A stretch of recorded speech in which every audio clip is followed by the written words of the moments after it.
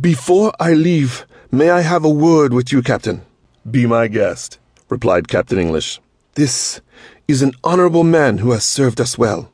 As you can see, I can no longer guarantee his future in Japan.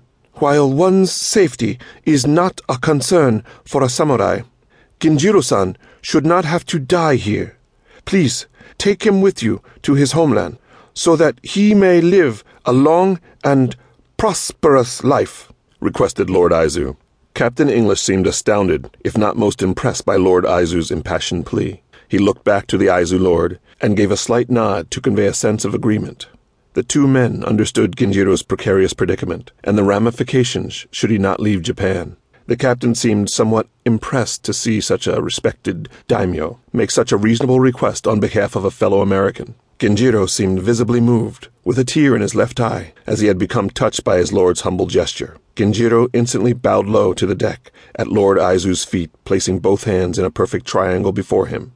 My lord, I am grateful for everything you have done for me, but I cannot abandon you at this critical time, nor could I abandon Lady Kusaga, or the people I love when you need me most. Please allow me to continue to serve you and the people of Japan, pleaded Genjiro, bowing once more.